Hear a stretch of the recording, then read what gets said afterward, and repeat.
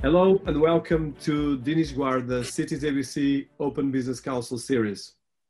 We are here again with another fantastic personality and an inspiring author, and as well someone that has been in the industry for some time, building amazing things both in the corporate world, but as well writing fantastic books and inspiring things.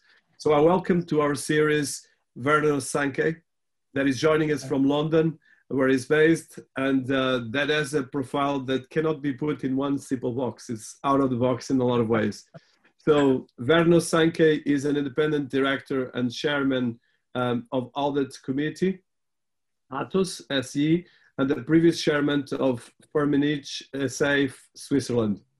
And he was the previous CEO of Racket and Coleman PLC. And he's been working in a very high profile. Atos is one of the biggest tech companies in the planet, although probably most of people don't know probably about Atos, but it's the company behind the technology for the Olympic Games and one of the leading French, probably the leading French tech company, but as well one of the top in the world in terms of clients and in terms of business and in terms of innovation as well. And in the profile of Werner, we could go through the quantity of amazing profiles they've been having, and I'll just touch some of them because it's really impressive, and I think it's important for the context of the interview. So he was chairman of Thomson Trouble Group, Gala Group, Pearson, non-executive director for Pearson, Photomy International chairman, director of Zurich Insurance, 1998 to 2012. And as well founder and board member of UK Food Standards Agency from 2000 to 2005, and non-executive director of Copper Holding from 2001 to 2007. So this is an impressive number of companies that a lot of people probably will take multiple lives to be, but it's really impressive. And I would highlight as well, of course, he has a second career or parallel career as an author that has been looking in terms of building both coaching and both building inspiring narratives around personal holistic wellness and lifestyle and leadership, but as well how to look at these different things that you can actually look. And as well as someone very involved in making a relationship between philosophy, cognitive psychology, and spirituality, but as well very important in leadership, coaching, and mentoring, which is key for business, for everyone around the world, and especially personal leadership. So is two major books, and there's more coming, and we're going to talk about that. The last one is The Way, Finding Peace in Turbulent Times. That is co-author with Katie Lockwood. That is, I will just read some reviews, provocative, enlightening, and highly readable. The Way provides a unique perspective on our troubled times. This is a quote from Lynn S. Payne and John McLean, professors and senior associate dean for international development at Harvard Business School. And his previous book was The Stairway to Happiness, which is a beautiful title that examines what happiness really is and the different levels of what can be attained and the techniques to be applied to achieve happiness for oneself, which I think is more important than ever, especially on these COVID times and very turbulent as well, different areas. So I'm particularly excited to welcome Werner to our series. I think there's much more we could be reading here, but I think we're going to be touching both his corporate and business career, which is quite impressive, and of course his work as an author, which is even more impressive. So Werner, it's a pleasure to have you here. Thank you, Dennis, and thank you for having me. So Werner, I want to start with this wealth of experience and as well mastering both the words and mastering the leadership, which is not easy because leadership is very difficult, especially in the position and the organizations that you've been leading, which are some of the top in the planet or the top in the planet. I would start by your background. So your childhood, you mentioned about your father previously in my calls, but what I'm interested in is someone that built these achievements, this career, comes with a lot of affection, a lot of passion, but as well a capacity to master themselves and master an history. So let's start with the beginnings of that history. Well, yes, I suppose, my father was a big influence on me. He was extremely bright man, very cultured, very multidimensional in his own approach. He was a top businessman and came to a very senior position in Unilever. So he'd been in the Unilever Corporation for 40 years. So when I started out, I was sent to boarding school because at the time my parents were living in France. And so I was sent off to boarding school. And so I had to learn to fend for myself quite early on. And then my mother died when I was 13, on my 13th birthday.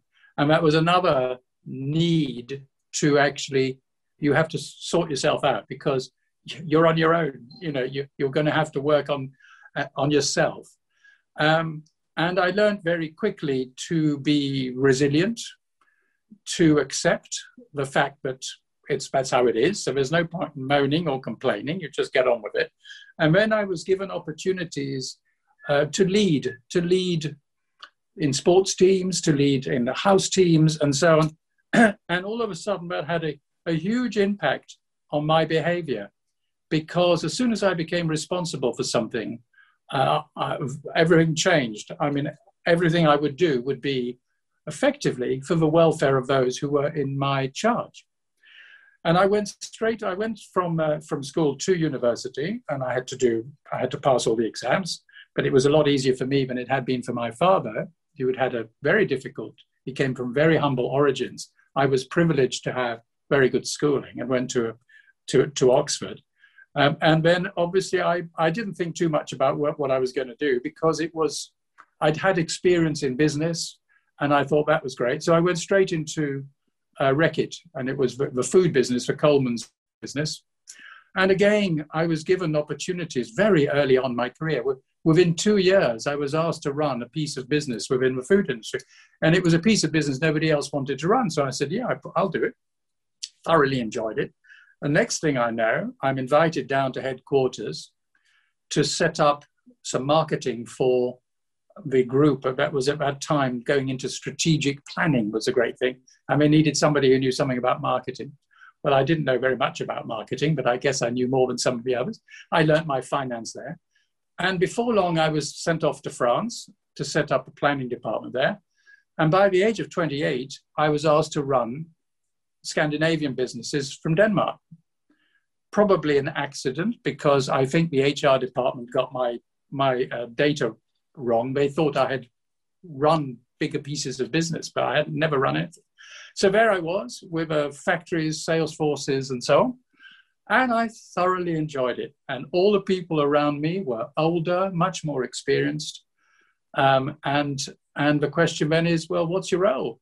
And the role is to listen, to help them to grow, to allow them to help me to become a better leader, to work together, to work in alignment. So, for example, when trucks came in from Germany where we were short of supplies, everybody came out, including me, on the Sunday with the family, unload the trucks, right? Wonderful. And then from there, I was asked to become the PA to the chairman and chief executive at the age of, I must have been just over 30. And then I'm sent to France to run a business which was probably at the time the fourth largest business in the group. And the same thing there, I was surrounded by highly competent people. They were superb people. And they took the trouble to educate me on their specialities. So they had much more experience in any of their specialities. And that was a wonderful education for me. But my leadership to them was, I will help you to work together. We will have a team, which you're part of, which you're going to lead, and I will make sure the communication with headquarters is superb. And that business became the second most profitable business. So then I was sent to the UK, same thing happens again, wonderful people. I went to the US, so I ran the US business. And the next thing I know, I'm chief executive at the age of 41 or something. And so really I felt a little bit, a little bit of an imposter, because my own personal experience of different aspects was quite limited.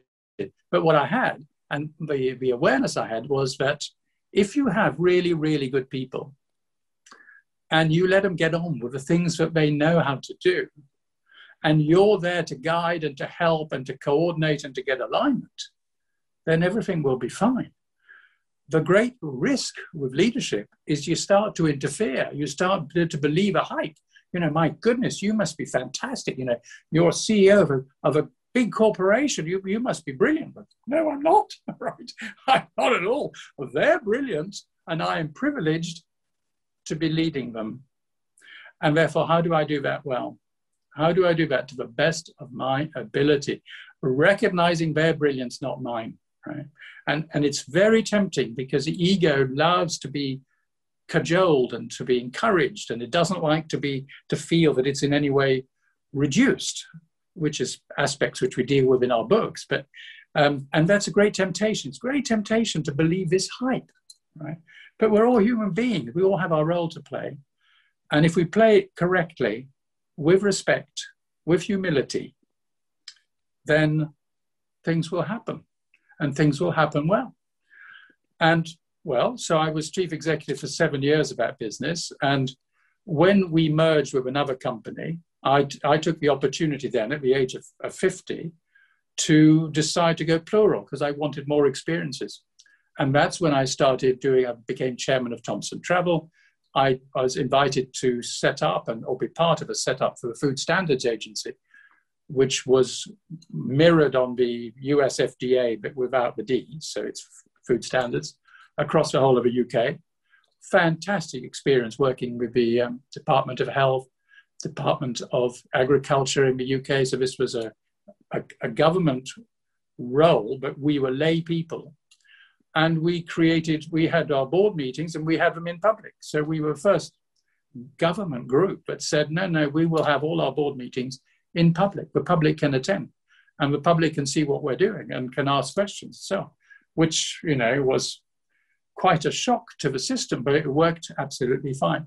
And then from a business side, I joined a number of companies as chairman. You mentioned some of them, Gala Group, Firmenich, which is a wonderful company, one of the leading fragrance and flavor companies in the world. I was chairman of that. I was part of Cofra, which is a very big private European company. I was part of Pearson, which at the time owned the Financial Times and very big in education. And I was a non-executive director there for 12 years. And then I was on the Zurich board, which is insurance. And I was there for 12 years as well. And then during that time, I was invited to come on to Atos. And Atos is an absolutely outstanding company as well, with the most talented people. And it's just a delight to be part of a group that has such competence.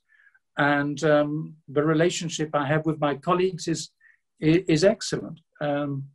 So, what do I know about? I couldn't write a program to save my life, right? But that's not why I'm there. Right? There are people who can do those things. So what do I know about cybersecurity? It's a major area for Atos. The answer is I am as drowned as anybody else in the speed in which this thing is happening. But there are fantastic people there who know what they're doing. And the question then is, where do we put the investments? How do we put the investments?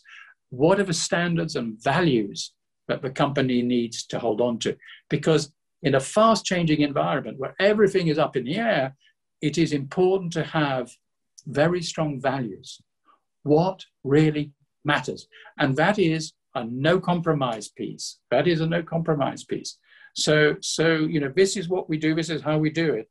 And we have to adhere to those principles. And if we adhere to those principles and have a purpose, then the youngsters who want to have a purpose in their lives will come and join us. And it's a battle today. It's a battle for talent. And so individuals, youngsters coming out of university, they want to work for a company where they will learn something, they will grow, and where they are contributing to the world. So it's not enough just to say, well, I'm in this and I just make money, because who cares about that? It's not important. What's important is to build something. I want to build something. I'm not just carving stones. I'm helping to build a cathedral. And that's the difference between the stone cutter and the stone cutter with imagination and with creativity. So that in a nutshell is how I've arrived at where I am. I suppose if I was to try and encapsulate it in a couple of phrases, one would be leadership shows up in the inspired actions of others. The second would be there is no end to possibilities when it doesn't matter who gets the credit. And the third, which is probably a bit more obscure, but I can explain it later, is the leader does nothing but leaves nothing undone. Now that is a Zen proverb from the Tao Te Ching, from Lao Tzu. Very profound, right? But all three are really important. And if more leaders around the world could just pick those three up, say, what does that mean? What does that mean? And how am I part of that? I think we would probably find that the workplace would be a nicer place to work and the effectiveness would be higher. Wow, inspiring. So let's go to these three lists. I have a lot of things about your background, but I think these three lists are fresh. So can you go for the three, especially the quote from the Chinese leading philosopher? Well, I can start with that. So the leader or the master does nothing but leaves nothing undone. So what does that mean?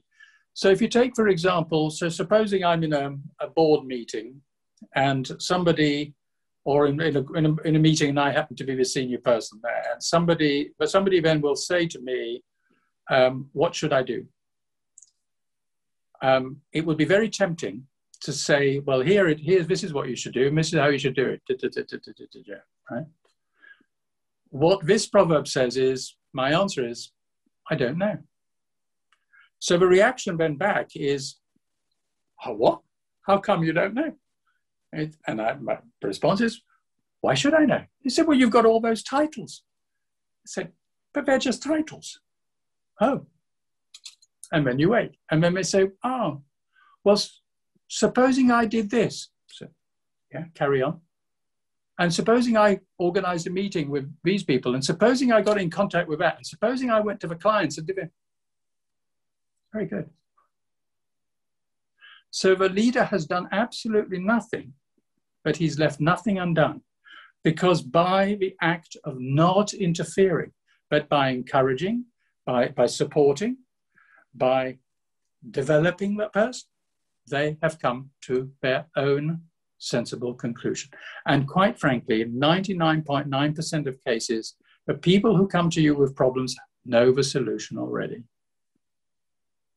And that applies not just to business, it applies to the people we coach. So if somebody comes along with a psychological issue, or they would describe it as a psychological issue, they actually already know what they should be doing. It's just they're not doing it. Right? So the leader does nothing but leaves nothing undone. It's very profound. It is otherwise called Wu Wei, which means effortless. It's effortless. You're going with the flow. You're going with the flow. Now, it doesn't mean to say you accept everything, because if there's bad behavior, you put your hand up, right? It's not right, right? But it's a philosophy that says, but I will not interfere with things which are done best by other people, or where the responsibility is with somebody else. It's very easy. And in today's society, just look what's happening here. Everybody's putting the blame on everybody else, right? It's because of them. It's because of them. We say, whoa, whoa, whoa. The responsibility is ours. We have a responsibility to make these changes. So it's all very well saying, well, all these people are polluting the ocean. To which I say, well, and what are you doing? What are you doing in your own life to stop this? Have you stopped driving a car? And you soon find that most people, including me, we are not doing as much as we could or should. And we show sympathy. We're great at showing sympathy. So on the whole question of inclusion and wellness and disability, we're all very sympathetic. Oh, the poor person, yeah. And we say that in order to reduce our sense of guilt. So I've expressed sympathy, so I'm okay then, but you haven't actually done anything, right? It's about doing. We're terribly good at blaming, at avoiding, at feeling sympathy for ourselves, at protecting ourselves in the guise of protecting other people. And we're very poor at actually doing something. So it's all very well complaining, but don't bring me a complaint. Tell me what you're going to do.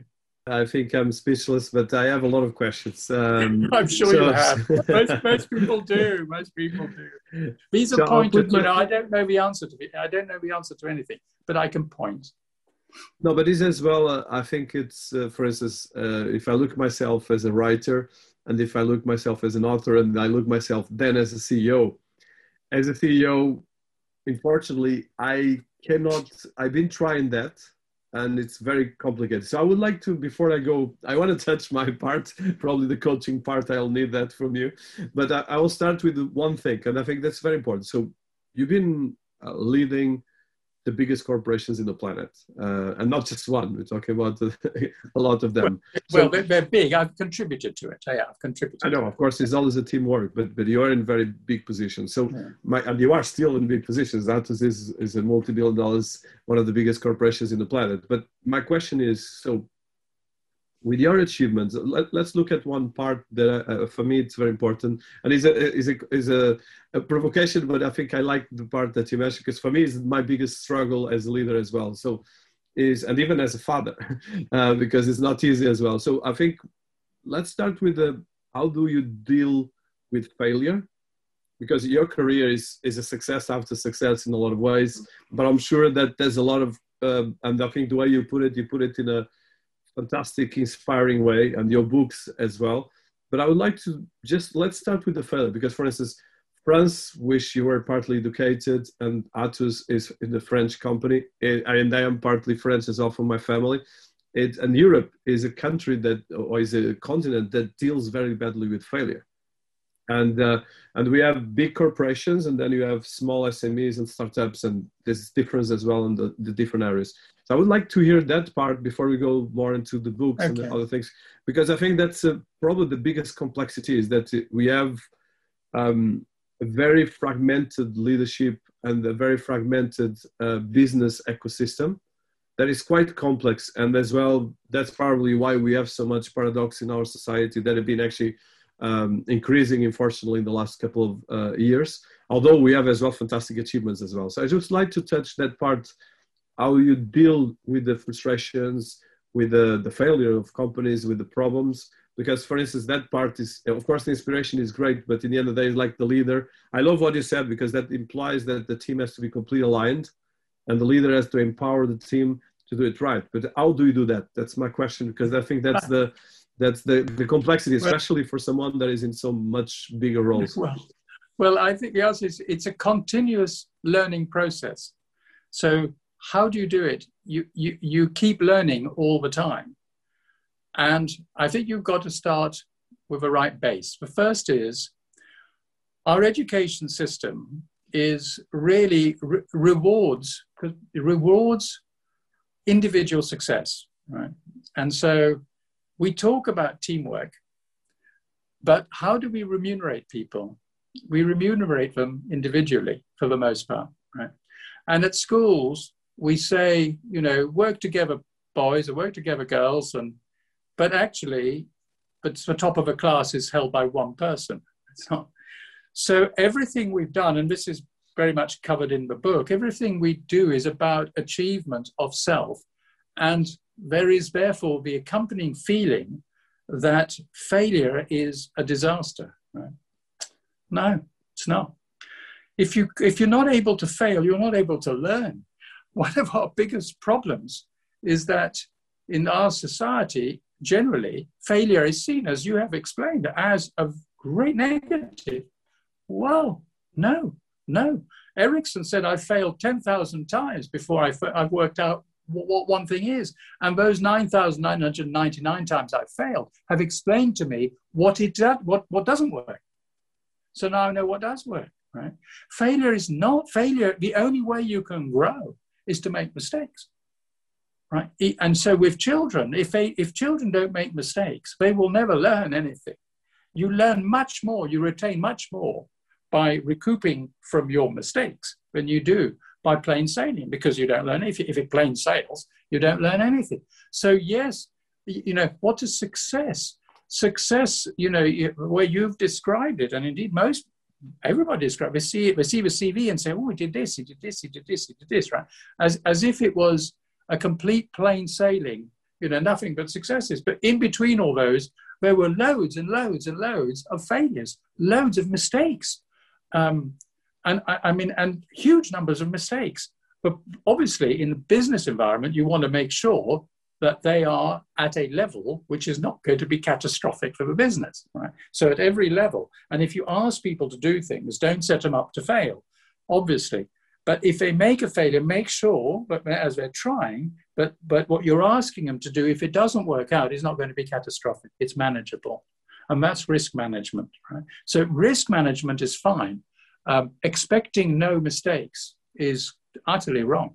You must make mistakes. That is how you learn. And you'll find the best leaders, if they're honest, have made loads and loads of mistakes. I tell people very happily, but I can't think of a single decision I've ever taken which wasn't substantially changed by my discussion with the teams. All right. So in other words, this is what we should do. So I'm thinking, I read it through thing. I think, well, this is what I think we should do, right? Fortunately, I have a good sense to discuss it with the team. And as a result of that, or the family, right? And as a result of that, whoa, I'm so glad I didn't take my decision just by myself, because almost every time it's significantly improved by that exchange. So failures, you must accept that failure takes place. You must accept that people make mistakes, as long as they learn from it. What did you get from it? Because we try and hide these mistakes, because we're frightened of them, we try and get past them, or we excuse them, or we do everything except facing them. I made a mistake. So what? I'm going to learn from it, and this is what I can learn from it. Move on. Instead of feeling guilty about the past and this and that. That's why people are so anxious. They're terribly anxious about what happened yesterday and what they did or didn't do. And then they are very anxious about the future. Whoa, gosh, what does that mean? And I say, hold on, guys. The only place that you can live life is now. Now. Right now. Right? Enjoy what's happening right now. And if you are spending all your now time fearing what happened in the past or worrying about the future, that's the phrase, get a life. Right? And I don't know how many times I've said to people, just get a life. They say, oh, what can I do with my life? I said, just get one. Right? Just get one. Just enjoy these fantastic things. You never get time to do anything. So you spend, and I have, the people I coach, and then some of them extremely wealthy people who worked all their lives, So they work really, really hard to have money, and then they need to spend that money on their health, because their health has obviously gone shot up. They need to spend the money on their divorce, because they need to help the money on their children's psychological problems, because of course that's all being caused. And then they're all on their own, and they don't know what to do with it. How many houses can you live in, right? How many cars can you drive in at the same time? Right? The values are all wrong. There is nothing wrong with wealth creation. Please don't think that that's a tremendous thing to do, to develop wealth. But what do we mean by wealth? We mean a holistic approach to life. We mean making life better for loads of people, creating new opportunities, creating new ways of living, right? Those are the things we're talking about, giving our children an opportunity to be emancipated, to do what they are capable of doing, because life has endless possibilities, if only we could see it. Well, inspiring and beautiful, and I completely am with you. So let me touch one thing, and I want to go. So let's go back to your corporate career, because of course the quantity of companies you've been leading are very different, from French to UK to US and the Nordics as well that you touched. So how have you been? And most of these companies are multinationals that have a lot of different cultures. and different ways of leadership. For instance, you live in Sweden or in Denmark, if you raise your voice, it's considered like violence or it's considered something, whereas in Spain, raising the voice is normal, in Portugal. So I just wanted to how do you dealt not only with the leadership, but as well with the cultures within the leadership? So I think that is a very important thing, especially nowadays with everything happening in the world, and as technology takes a front seat in any company, because companies are becoming technology companies, any company, not just status, but any company in the planet. Well, I mean, core values, respect for people. You know, it doesn't matter what culture it is. It really doesn't, anywhere in the world. And I've been all around everywhere, right? And if you show respect and sensitivity, and you have natural warmth, and it's obvious that you're enjoying those people's company, but you enjoy their culture, I haven't come across anybody who, as a result of that, has said, oh, I don't want to work with you. That doesn't happen. So respect, sensitivity, understanding, compassion, kindness, generosity, humility, they go an awfully long way. I mean, I don't know of any culture that doesn't respond to those basic values. Not one, anywhere in the world. They all will respond to that. And it's not about wealth or status or anything. If you are genuinely caring about what they're doing, why they're doing it, and how they're doing it, and you're genuinely wanting to help, and you're genuinely interested in them, I can't imagine, and I've never come across anybody who doesn't respond. So high voice, low voice, loud, don't matter to me. I mean, it really doesn't matter. What is the human being really like? And in the end, the human being, underneath all this conditioning nonsense, has fantastic personal values. But you have to get beyond the ego. I love that. And I think it's sometimes you forget that, especially about the principles and about how to do that. It's really very important. So coming back to the bridge, so how did you make the transition from the corporate world and with your achievements to become as well an author and starting to write and as well starting to coach and do leadership? Because I think that's a key element that I see your passion and as well your capacities and exceptional as well leadership, because being a chairman or CEO is about leadership as well, but transform that in a way. Well, it is. I mean, but being a father is a leadership role that's very, very important. And I wish, and my wife and I were talking about it, I wish that parents were given proper coaching about parenting, because the number of times you see parents, and they're not malintentioned, they're very well-intentioned, but they're doing the wrong things. And as a result, they are creating problems which come back and bite them, because they always do. So by not understanding, through ignorance, effectively, and I've been ignorance, they ignore how to do things because nobody's ever told them. They create issues which come back, and they come back from the adults. So adults come to us and with issues, and those issues often, very, very often, almost invariably have started off very early age, where what they learned was not correct. So on the coaching side, I mean, right from school, what really drove me, what I really enjoyed, was actually being able to help my colleagues. And I had responsibility in those days in boarding school. If you were head of house, you had significant responsibilities for the upkeep of the house. Anything that happened in the house was your responsibility. And that was quite, they would never do that today. But in those days, it was a big responsibility. And these were multinational people in there. And I really enjoyed doing that. I wanted the house to be a really happy house that performed well in every area that it wanted to perform. And the same thing happened at university. So if you like, and then in my work, working with people, coaching them, and the more senior you are in an organization, the more it is important to help coach, guide, and mentor people. In the end, as a CEO, you are spending much more time on mentoring, on quality of people, on their well-being. In other words, if somebody looks as though they're getting towards a burnout, it's your responsibility to do something about that. So it was a very easy transition to go, because that was more or less what I was doing anyway, was to go from coaching in a formal sense of CEO being responsible for business, but actually you're responsible for people.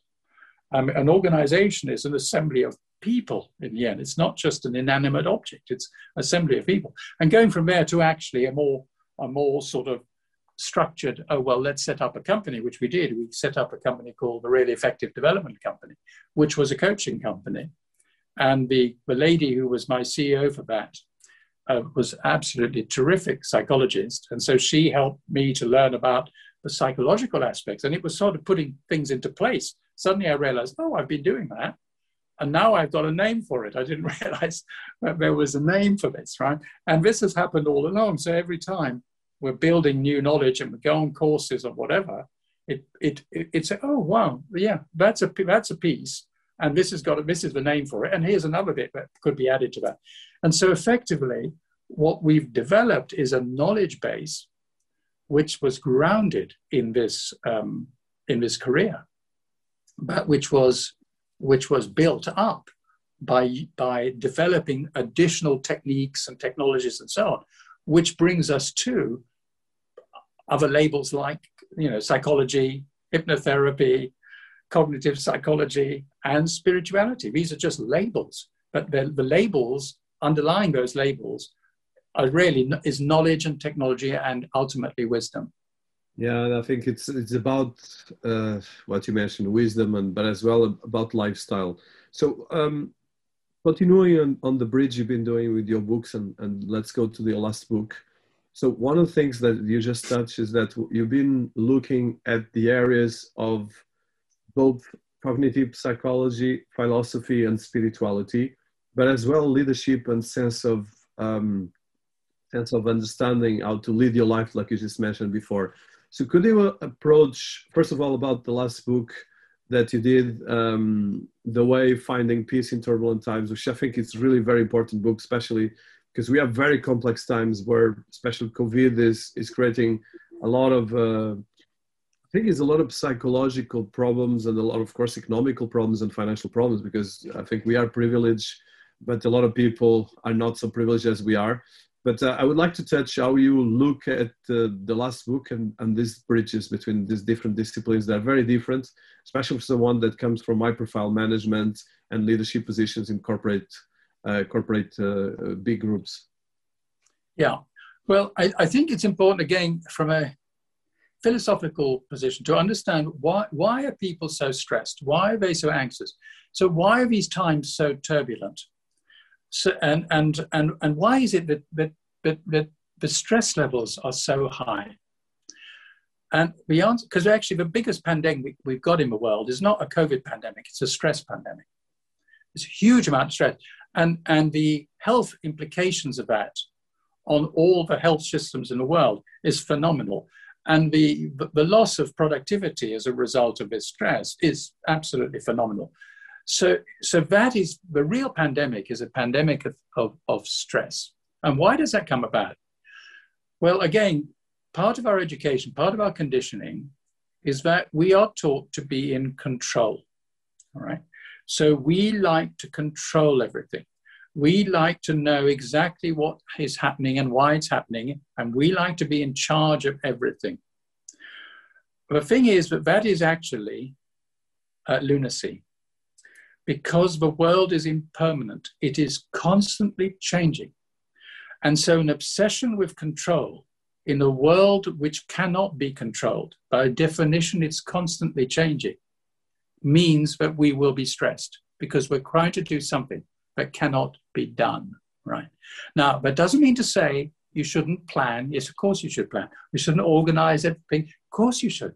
But if you become obsessed with this need to be in charge of everything, and I'll explain why this has direct implications on things like the environment, right? But this desire to control everything is bound to fail. And so the more we try and control it, the worse it becomes, the more stressed we become, whether it's in our business life, our social life, our political life, trying to control the uncontrollable. The first Buddhist principle is that life is suffering. And what he means by that is life is impermanent. There's a sage called Dogen who says you must be deeply aware of the impermanence of life. It is constantly changing. That's how it is, right? So Heraclitus says, no man steps in the same river twice. It's not the same river and it's not the same man because it's constantly moving. When we recognize that and stop this obsession with trying to control everything, then what happens is the mind then becomes much more flexible. This may happen or this may not happen. If this happens, I can do this. And because I enjoy life and I understand that there are so many possibilities in life, all of a sudden, these things that seem to be so obsessively important don't matter at all. Right? And if they don't matter at all, I can start to relax. I don't have to worry about them anymore. Of course, I need to plan. I'm going to make sure I come to a meeting on time. And if there's an interview, I'll be there on time, etc. Because that's important, right? But if you were to change the date or the time or whatever, that's no problem, right? I will do that, right? I can do that. That's flexibility. And in having worked in an insurance company or risk management is exactly that. Risk management says, hold on, if these things happen, these might happen. What do we do to de-risk it? So good business practice is to de-risk your project. What does that mean? It says, make sure that if something like this happens, you've got an alternative. You've got an alternative. You've got an alternative. That's de-risking. So it's good business practice to realize that life is impermanent. And our obsession with control makes us very, very anxious. We can't accept what is.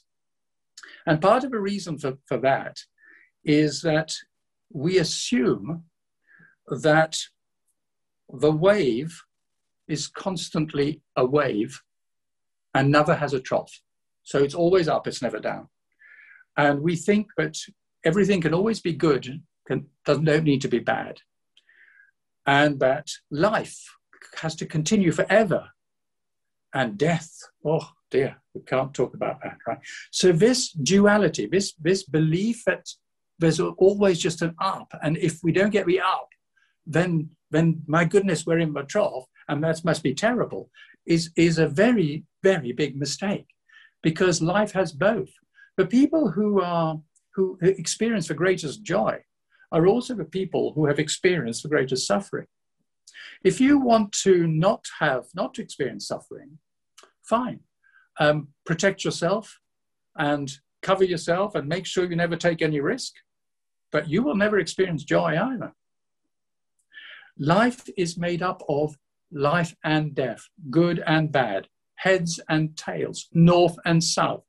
If there's north and you cut the earth, you're still going to have a south. It'll just be somewhere else. So they are different in nature, but inseparable.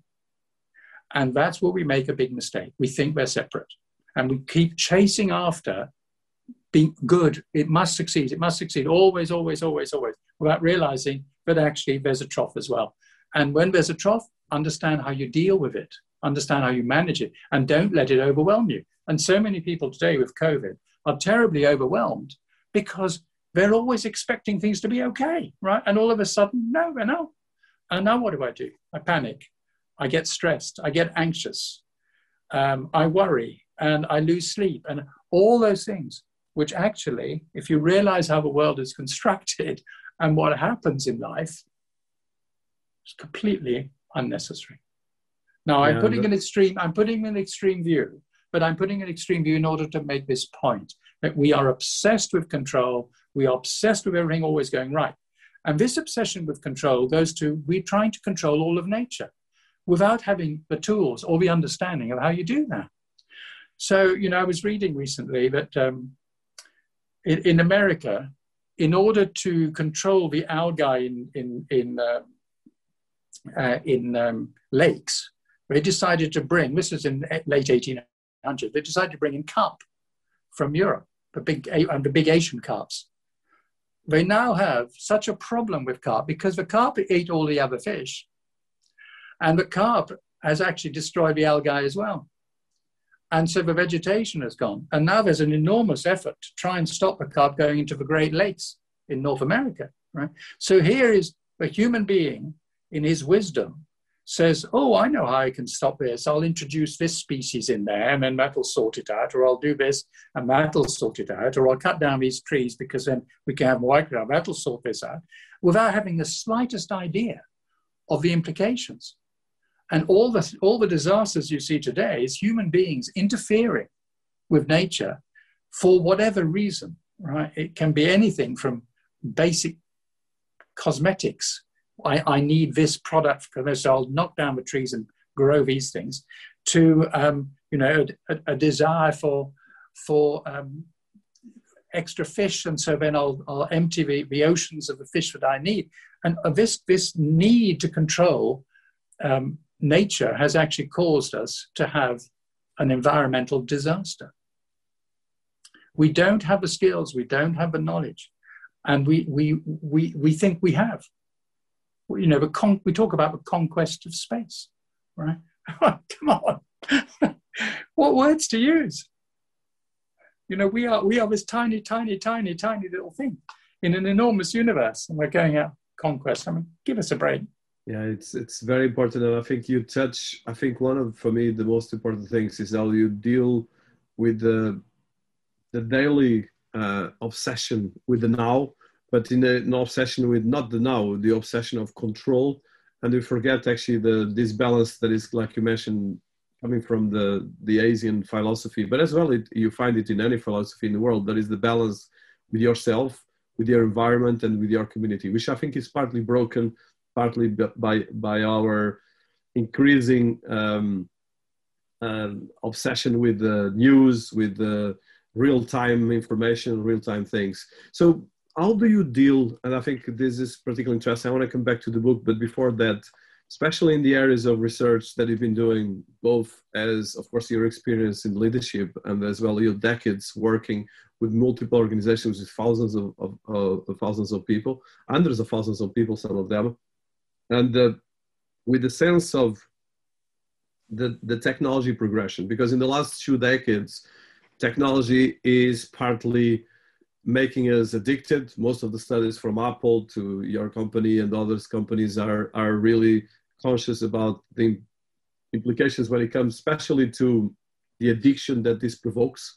And as well, this creates a kind of a breaking situation, because at the moment, and I speak for myself, unfortunately, is that our devices are kind of controlling part of our routines and are becoming part of this. And for instance, I see this affecting me as a father, me as an husband, me as a member of a community, because of course, we are always trying to be on top of things and things like that. And you touched that. But I would like, from your perspective, and coming back to the book, how do you deal that, especially because we have the stairway to happiness. And I think happiness, of course, there's all the stereotype, but in the end of the day, happiness is about the levels that can be obtained, which is something that you have in the book.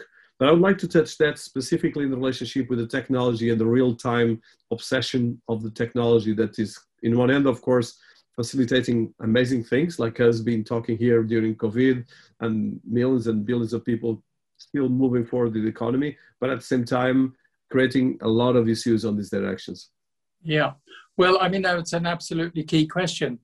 You see, technology has the capacity for fantastic good, as you yourself say, the fact that we're able to talk together. The development of a vaccine would not have been done, could not have been done without enormous improvements in technology. And that is not just the methods, but all the ways in which the research is done, and the use of computery, by the way, to enhance the handling of all the data. So, I mean, one of the things Atos does is it also makes high-performance computers. And those high-performance computers are in great demand because they are being used to treat more and more data. And it's by the treatment of the data that you can get all these solutions. So So in many ways, there is no limit to what can be achieved with technology. All the developments in forecasting weather, for example, is so much better. Understanding where a tsunami can take place or another earthquake could take place, and understanding the implications of certain things, because you can then put in many more levels of data to predict. So what we're trying to do better and better is to predict more so as to be prepared. And the capacity is huge. So when we look at things like edge computing and artificial intelligence, they are going to play, at the moment, they're playing a tiny role compared to what they're going to be playing. And that is fantastic news. But of course, every opportunity to develop something like that for good also has the capacity for bad. And as we get better and better at developing more and more powerful mechanisms, techniques, technologies, so we risk bigger and bigger catastrophes. And that brings us right back to our understanding of what it is that's important in the world. Before, when a catastrophe took place, or it would tended to be on a small scale, and so nobody really knew about it. It was just localized. And as we got bigger, more capable, more international, the capacity for catastrophe got bigger and bigger and bigger. We then get to the point where we have a nuclear bomb capability, and it's massive. Today, it's huge, right? And tomorrow it will be even bigger. So how are we going to deal with that? We have to get wise. We have to change the way we think. Because the models of thinking have not changed for 5,000, 10,000 years. We are living in a world where we do not understand what's happening, and we're trying to run this machine. It's new age technology, and we're trying to run it with Bronze Age understanding. And so we have serious risks. This is covered in the way, because unless we change the way we're thinking, and I have quotes from eminent scientists, the risk is that we will not be able to harness and stop a catastrophe when it occurs. We mentioned on page 4 of the book the risk of a pandemic. All right, at the time we wrote it, COVID was nowhere, right? And people have said, "Oh, how brilliant!" Well, we weren't brilliant at all by mentioning this. And in fact, it's a quote from a scientist. We weren't brilliant at all, because any of a number of things could happen. Any number of things could happen today. It just happened to be that COVID was one of them. But the scale of a problem today is a global scale. And we're trying to manage it with a knowledge base and a wisdom, which is, well, it's not even 3,000 years old, because they knew more in 3,000 years ago in some parts of the world than we do today. So we have to change the way we think. We cannot continue to think the way we do now. And I describe it as, we're sitting on a Titanic here, and we're trying to argue about the deck chairs or the band or we have to get off this boat and go onto another boat, because this boat has to shift. It has to be run differently than the way we currently are. And unfortunately, when you look at what's happening in the world today and the way people deal with things, and whether it's politicians or others, nothing has moved forward at all. Nothing's moved forward. And all these systems have not worked. In fact, none of them have worked. Whatever ism it is, you can put whatever label you want on it, hasn't been successful. So we need to think differently. And unless we think differently, our future is at risk. And it's not our future, it's not yours and mine. But I have 4 lovely children and 7 lovely grandchildren. And I don't want them to live in an increasingly dangerous world. So the answer to this is change the way you think. When we change the way we look at things, the things we look at change. And that's a quote from a chap called Wayne Dyer. And it's actually completely relevant to quantum physics, because when you change the way you look at things, you suddenly find that the things you look at are changing. Hello, And that's Wayne the Dyer. reality. And that It's Wayne one of Dyer. my And that's the one of my reality. favorite quotes. Well, Yeah. yes, and maybe he's so right. You see, I mean, he's so right. And these have to be. This has to be the time when we start to actually shift the way we think and find a way to change. And how to do that and what to do it to. That's the purpose of the way. It's finding how do you find peace in these increasingly turbulent times. So coming to your book right now, so I think especially, let's go to the stairway to happiness first. So you explained 5 key steps of the journey. Okay, so can you tell us about these steps? Because I think this is particularly important, because I think in the end of the day, one of the things that if you look at history of humanity is about the capacity of creating narratives, creating stories, and repeating these stories.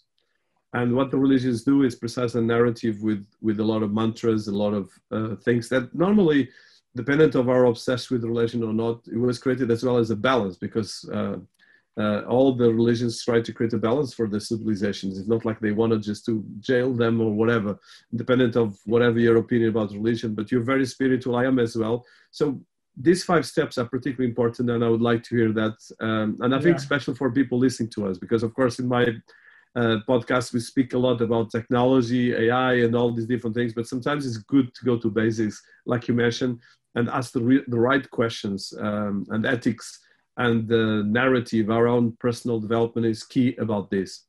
Yeah, well, I will do that. And I mean, you mentioned religion. You see, a lot of people, when you mention religion, they sort of, it's like mentioning God again. See, but what is the image that you're getting? I mean, what most people don't know what religion means. Religion comes from the Latin religere, which means to reconnect. Reconnect. Reconnect with what? Reconnect with who you really are. Reconnect by eliminating the false sense of self, your ego. Reconnect by not being obsessed with the outside, but concentrating on the inside. And all the religions of the world, at their base, before they get turned into dogma and doctrine, right, which destroys them, right, they are saying the same thing. They're all saying the same thing. And we explain that in the book, but whether you're talking about, you know, Buddha or Hindu religions or the Sikh religion or Zen Buddhism, or you're talking about the Catholic Church or the Christian Church or Islam, at the base of all of these, it's about goodness, it's about responsibility, it's about loving your neighbor, it's about humility, it's about gratitude, right? It's all those things which are the core values that we're talking about, but they get taken out of context. Right? So to come to the book, the Stairway to Happiness is really to try and explain the way people feel a sense of contentment. So the first step is called instant gratification. So instant gratification means I want, I get. Right? And today with the internet, I want something. I'll be happy if I get it. I go on one of the sites and I put the thing in and it comes the next day. Oh, how fantastic that is, right? And I pick it up and the next day I've forgotten about it. Right? And I want something else, because ego is never satisfied, right? It will never be satisfied. So ego, I want this, I get it, I want the next thing. It's amazing to look at children, small children. You see, you give them their little birthday present, and often they're more interested in the packaging. They get more fun from tearing the paper outside and opening the box than they do from the plastic thing inside. Right. So, in other words, there's something more important than the instant gratification of useless objects. So the first step is instant gratification. You get a level of contentment, but it's very, very short-lived, very shallow. The second level is the happiness of achievement. So here you are, you've gone to school and you've done well. You've come top of the class, you've got a medal, you've got to get that. My goodness, I've done something here. I feel good about myself, right? Nothing wrong with that. And as you go on, that is a major motivator for people. I've done well. I am actually respected by society. You know, I've achieved this, I've achieved that. Great sense of contentment. The only reason it's step 2 is because it's very, very selfish. It's all about me. And you soon come to realize that that's also a bit empty, really. I mean, who remembers the guy who got the gold medal 20 years ago in pole vaulting? You know, who cares? Who cares? You know, and we coach sports people, you know, and you get a sports person shortly after they've won something, right? And so at the time they get the medal, they're in a different world, right? You can see them. You can see their faces. This is the happiest day of my life, right? And then 2 days later, we're at the gym, and everybody knows that they're going to stop doing this. They're not doing it anymore. Nobody wants to know, right? They'll say, "Oh, that's wonderful. Let's have a look at your medal." Right? Okay, thanks. I've got to get on with my training now, right? And it's a bit empty, right? So it's all very well doing this, but it's very selfish and it's very empty. So the third stage of happiness is when you start to realize that actually you get more contentment from giving than from taking. If you smile at somebody, you're giving them something, and the smile you get back is fantastic, right? You've given something. You give of your time, you give of your energy, you give of your attention. How often do we really give our attention to people? When our children come to, give them your full, complete attention. It's worth every second of it, right? But often we don't have time. I don't have time to do this. Don't have time, for goodness sake. You know, I've got a football match to watch, or I've got this and that. So good. Wow. You know, what do you do? So the third stage of happiness is the happiness of giving. Much higher value. Not in terms of money, much higher value in terms of spiritual understanding and contentment, inner contentment. It's much more fun to give than it is to take. And then the fourth stage is the happiness of relationships. You know, we are human beings, we are social animals, developing good interpersonal skills, understanding the importance of emotional intelligence, using that to actually build rapport and friendships and natural warmth towards people, so that when something happens, you're there. It's a fantastic feeling. I'm very lucky to live in a village, which is really an old-fashioned type of village, which have got all kinds of mixed community, but we all know each other and we all help each other, and it goes from small babies to 95-year-olds, and it's great, right? Because it's relaxed, it's wu-wei, it's effortless, right? It's just lovely, right? And that is the relationship side. You know, we have lots of things are very misunderstood. I mean, language is a very poor medium.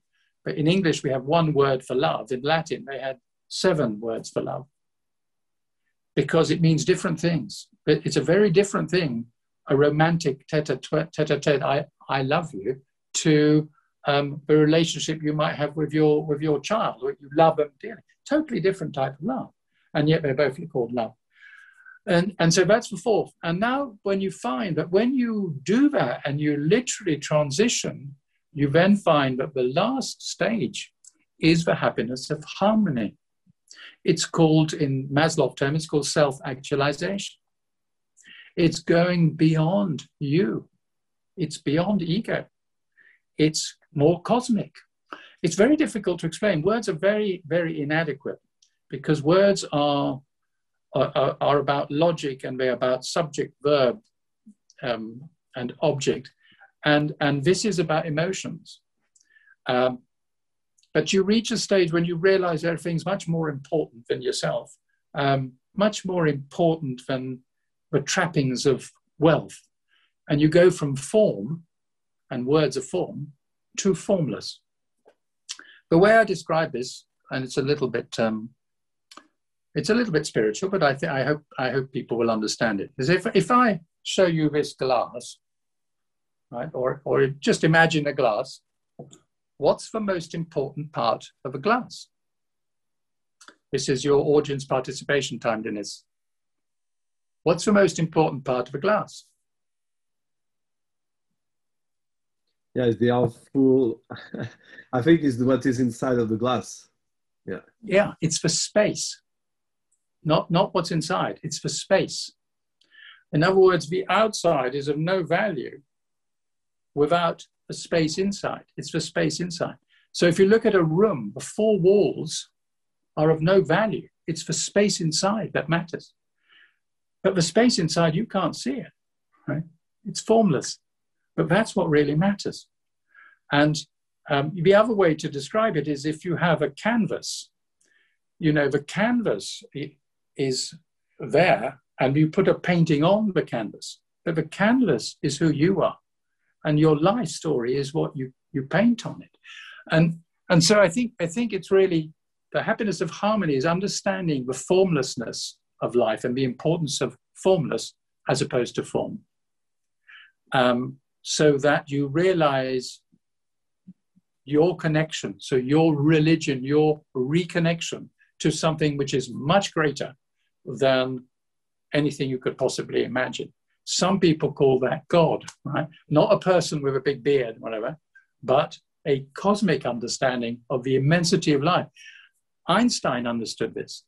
You see, I mean, Einstein realized, and his brilliance was this recognition, because he started off by trying to explain what he was doing with words and realized very quickly that words are inadequate.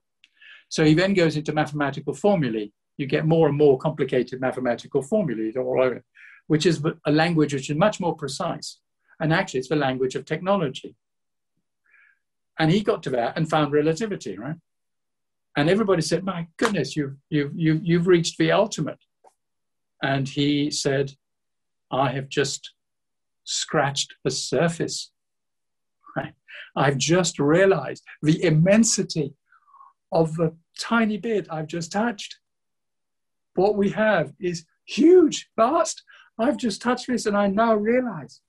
So what he said, and it's a quote from his, and Max Planck had the same, Max Planck of the Max Planck Institute. He said the scientist's religious feeling takes the form of a rapturous amazement at the harmony of natural law, which reveals an intelligence of such greatness that compared to it, all the systematic thinking and acting of a human being is an irrelevance. This feeling is the driving force of his life and work, insofar as he succeeds in releasing himself from the shackles of selfish desire. It is without question akin to that which pervaded all the religious sages of all time. So what he discovered, what he saw, was exactly what the wisdom, the sages of the past had said all along. He was able to prove it. So MC squared equals cosmic reality. And that's where science and spirituality come together. Yeah, I'm completely with you. And that's an area that I love as well, personally. So I want to touch, and we passed 1 hour and a half, so I want to be cautious of your time. But it's been flowing fantastically. So there's a quote I love that is from Peter Dahlgren, that is a professor emeritus in Sweden, that is about that in your last book in particular, you unpack our deep-rooted everyday dilemmas and point to concrete patterns of thought and action that we can take. I love this quote, and I love as well, because in the end of the day, this is the biggest challenge, is how to unpack the deep-rooted everyday dilemmas. And that's what you try to explain in the book. So I would like to touch this, and as well, very important thing, it mentions as well concrete patterns of thought and action, which is, I think, critical. You touch partly that, but I think this is where science and spirituality gets more, but as well on personal development, because perception is about the way we look at patterns of thought and meditation and all this, even briefing and things like that. So I would like to touch that. From your angle. Absolutely. We live very, very busy lives, and we're encouraged to be as busy as we can possibly be. And the problem with that is we lose touch with who we really are. So I've asked many, many people, who are you? And I get all kinds of answers, but I very rarely get a correct answer. So somebody will say their name, they'll give their name, and say, I'm so-and-so, and say, yeah, that's fine, but that's just your name, that's not who you are. No. And to say, well, I remember they'll talk about their job, or they'll say they're a dad or a mum, and I said, well, that's just what you do. And that's a transient phase, right? When that stops, does that mean you've disappeared? Does it mean you're no longer there? Are you doing it? Who is I? Who is I? And eventually you realize that it's a very, very difficult question to answer, right? Because who is I, right? It requires some reflection. But until you understand who you really are, underneath all this conditioning nonsense, right? Because that's what it is, the conditioning nonsense of ego. Until you get that, you're lost. You're lost. You're lost in an illusion about who you think you are, which is just an image. It's not even real. It's not real. And we're chasing to protect an image that doesn't exist with means which are futile. Now, how ridiculous is that? So how do you then reverse that process? Because actually, we were not born that way, right? We weren't born that way. We have become that way through the conditioning of life, whether it's parents, education, teaching, experience, whatever. And we have to understand who we are at the deepest level. The only way to come to terms with that and start to understand that is through silence. You need silence to be able to access your inner self. And it's only through understanding your inner self that you will be able to change the way you are and the way you behave, which is not unnatural. In fact, it's coming back to a natural way of behavior. Naturally, we are very benevolent to other people. Naturally, we are very social. Naturally, we want good things to happen. I mean, who wants bad things to happen, right? Naturally, we want to have good relationships. These are all natural processes. They become unnatural because somebody tells us, oh, you can't talk to that sort of person, or you better drive forward with this, which means you'll leave all these other people behind, right? Or we're taught to go in a different direction, and we have to unlearn that. So meditation, it gets a bad name, but actually meditation is dead simple. I mean, I can meditate in central London walking down Oxford Street. It simply means accessing who you are without all the crap, without all the rubbish, right? And being who you are, which is a person who is connected to something that's much greater, as we all are. And if I'm part of you and you're part of me, then why would I want to do you any harm? I just want what's best for you. I want what's best for my children. I want to do what's best for other people. And I recognize the potential of ego to damage everything. So one of the aspects of silence is to observe the ego, what it's doing to you. Because ego says, oh, you better do this, or this isn't, you can't accept that from that person, can you? I mean, that's what ego's saying. But when you actually understand who you really are, you say, well, thanks, ego. I know you're trying to protect me, but no, it's all right. Ego is an illusion. Ego doesn't exist. And as soon as you don't conflict with ego, it disappears, it goes. Right? Now, that's what I mean by changing the way you think. Now, you can approach that in all kinds of ways. So you can look at it, as indeed we do in the book, we look at it from, say, the point of view of letting go. What does letting go mean? And if you let go, I'm letting go the false image of ego. Right? So one way. Or you can look at it from gratitude. If I'm really grateful about what's happening, how can I possibly be unkind to anybody else when I am grateful for the life I've got, for the things that I have? How can I do anything other than to want other people to have the same? Right? So it doesn't really matter. And what we do is we approach it in all these different ways, but they end up the same way, the same place, which is I need to change the way I think and bring it back to what it always was. So people talk about a journey, and we hear a lot of this about a journey, and it's not actually a journey because it's inside you anyway. And Jesus said, the kingdom of heaven is within you. What did he mean by that? Exactly what I'm saying. It is inside you anyway, if only you allowed it to come through. And you're not letting it come through because of all this conditioning that gets in the way. And it's very tempting. So somebody says, oh, you could make a lot of money doing this or that or the other, right? Oh, wonderful, wonderful. Get another car or do this, right? Fantastic. And in the right, and I've got nothing against that if it's done in the right way. So yeah, why not? It'd be fun to do this. Fine, great, right? But if you do it obsessively, which is what we tend to do, because I need to have all these trappings of ego, basically, then I can never see who I am. I'll never be happy. Ego is never satisfied, right? You know, there are two stages. I get what I want and I'll want more, or I don't get what I want and I'll be unhappy. Either way, you're lost until you realize it's not the right debate.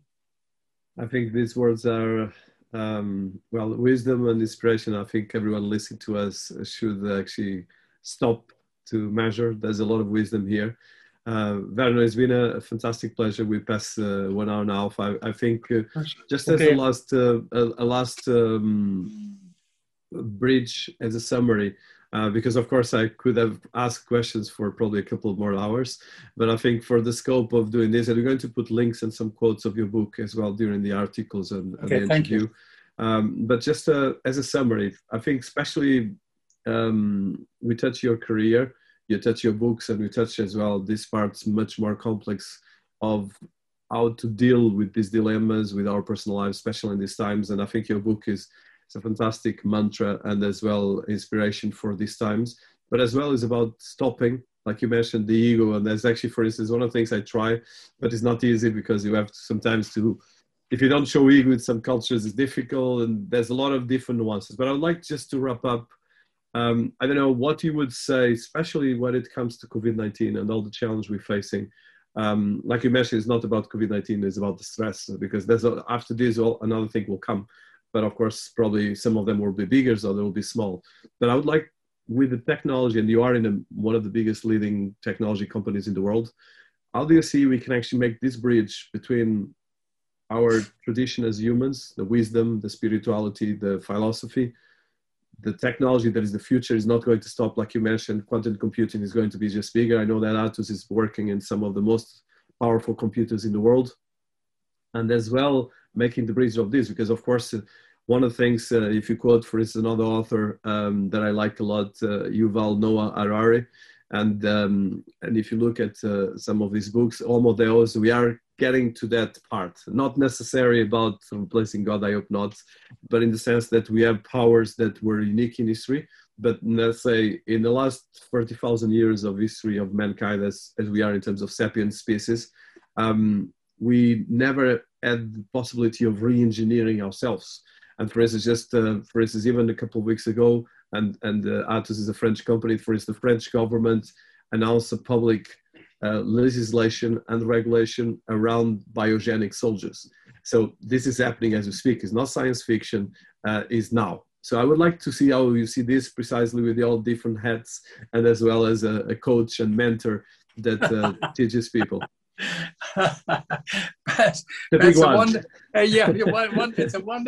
It's a wonderful question, Dennis, for which I have no answer that's going to be helpful to you, other than to simply repeat that, I mean, what you are saying is absolutely right.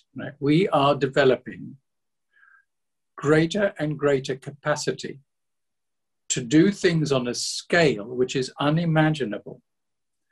And some of that, and a lot of it, can be directed towards good things, helpful things, healthy things, happy things. But unfortunately, it can also be directed at greater and greater catastrophic outcomes. And in the end, all of technology is the work of human beings. And if human beings wish to make it into something bad, they are perfectly capable of doing that, in the same way as they are perfectly capable of using it for benevolent purposes. We have reached now a crossroads that says, as a human race, what do we want to become? How do we want to be? Because the impact of a mistake today will be massive. You can't make a small mistake anymore. Every mistake is going to become bigger and bigger. So you have to have a basis of thinking which is correct. And once the basis of thinking is back to something which makes sense, which is compassionate, which covers most people, then human beings will find the way in which to put the regulations necessary to manage it in such a way that it stays benevolent. You know, human beings have the ability to do whatever they want. We have unbelievable freedoms. As a race, we have an unbelievable freedom. It is up to us to have a responsibility to take that responsibility properly and to take to have the wisdom to make the right decisions. Now, how easy is that going to be? I don't know. The answer is it's going to be extremely difficult. And it requires a spirit of collaboration, cooperation. It requires an understanding and making the world a much more equal place than it is at the moment.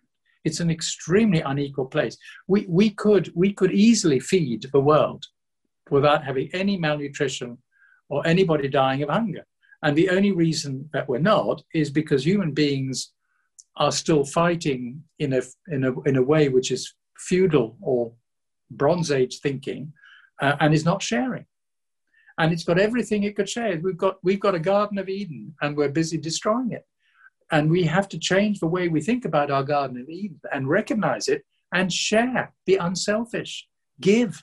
This is where the happiness of, the happiness of giving comes in. Give, have better relationship, understand your connection to universe. It's energy, we're all energy. That energy can't be increased or reduced, it can only be transferred. Use that energy for good. And in the end, it's about thinking differently. So I'm sorry, I don't have any greater no, but I think virtues to give you. That's you answered very well. Well, I don't know. There is no answer to it except to think in a way which has the right motives. So, as I was saying right at the start before we started, Dr. Suzuki was asked, how does it feel when you understand some of this, right? And he said, well, everything's exactly the same. Work's the same and my family's the same and everything. The only difference is I'm probably several inches off the ground. I feel like I'm several inches off the ground. I think that is the most important, is that conscious. I think you touch it beautifully, and as well in a very philosophical way, because I think in the end of the day is how we come to our humanity and to the spirit of cooperation between us, because in the end of the day we cannot do this, but as well we need to come down to earth. And I think you touched multiple times and very wisely about the ego, because in the end of the day a lot of these things is you're right, from terms of data, is that we are in the best time of history of humanity, from a pure humanity. Of course the rest of the world is not so, the nature is not so good but in terms of, and ultimately nature is able to destroy everything with a volcano, with an earthquake, ossificate. So I have a lot of more things, especially on your corporate dealing, but I think I will let you brief a bit as well and have a break. And I'm sure we might come to a second one or a panel where we're going to talk, because I think your expertise and I think this bridge between this and all these different areas are critical. Thank you so much, Vernon. I will just highlight. No, pleasure is all mine, an honor.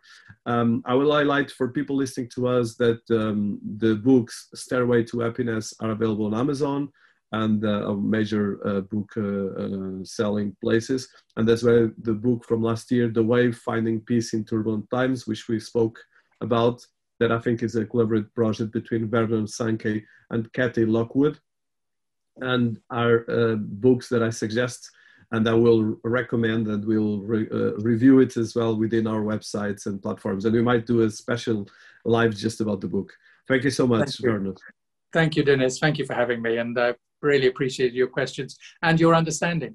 No, it's all my honor. And like I say, I think I have to learn on that wisdom and and as well listening, because in the end of the day, leadership is about to listen and empower people, and it's not easy. It's very difficult. So your wisdom and as well tranquility, because I know I don't have that. I'm probably too nervous.